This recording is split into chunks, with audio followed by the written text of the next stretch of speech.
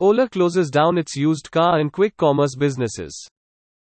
At a time when Indian companies are pouring money into the 10 to 15 minute grocery delivery market, Ola has shut down its used vehicle business Ola Cars as well as its quick commerce business Ola Dash.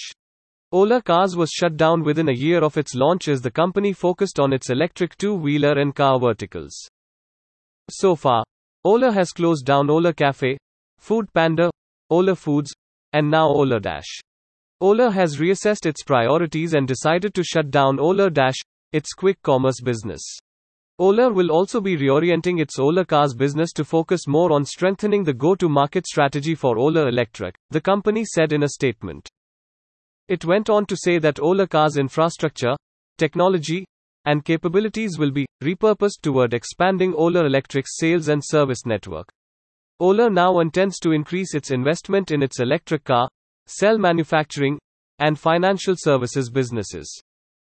Ola Dash goes out of business at a time when India's quick commerce market is expected to grow 15 times by 2025, reaching a market size of nearly $5.5 billion.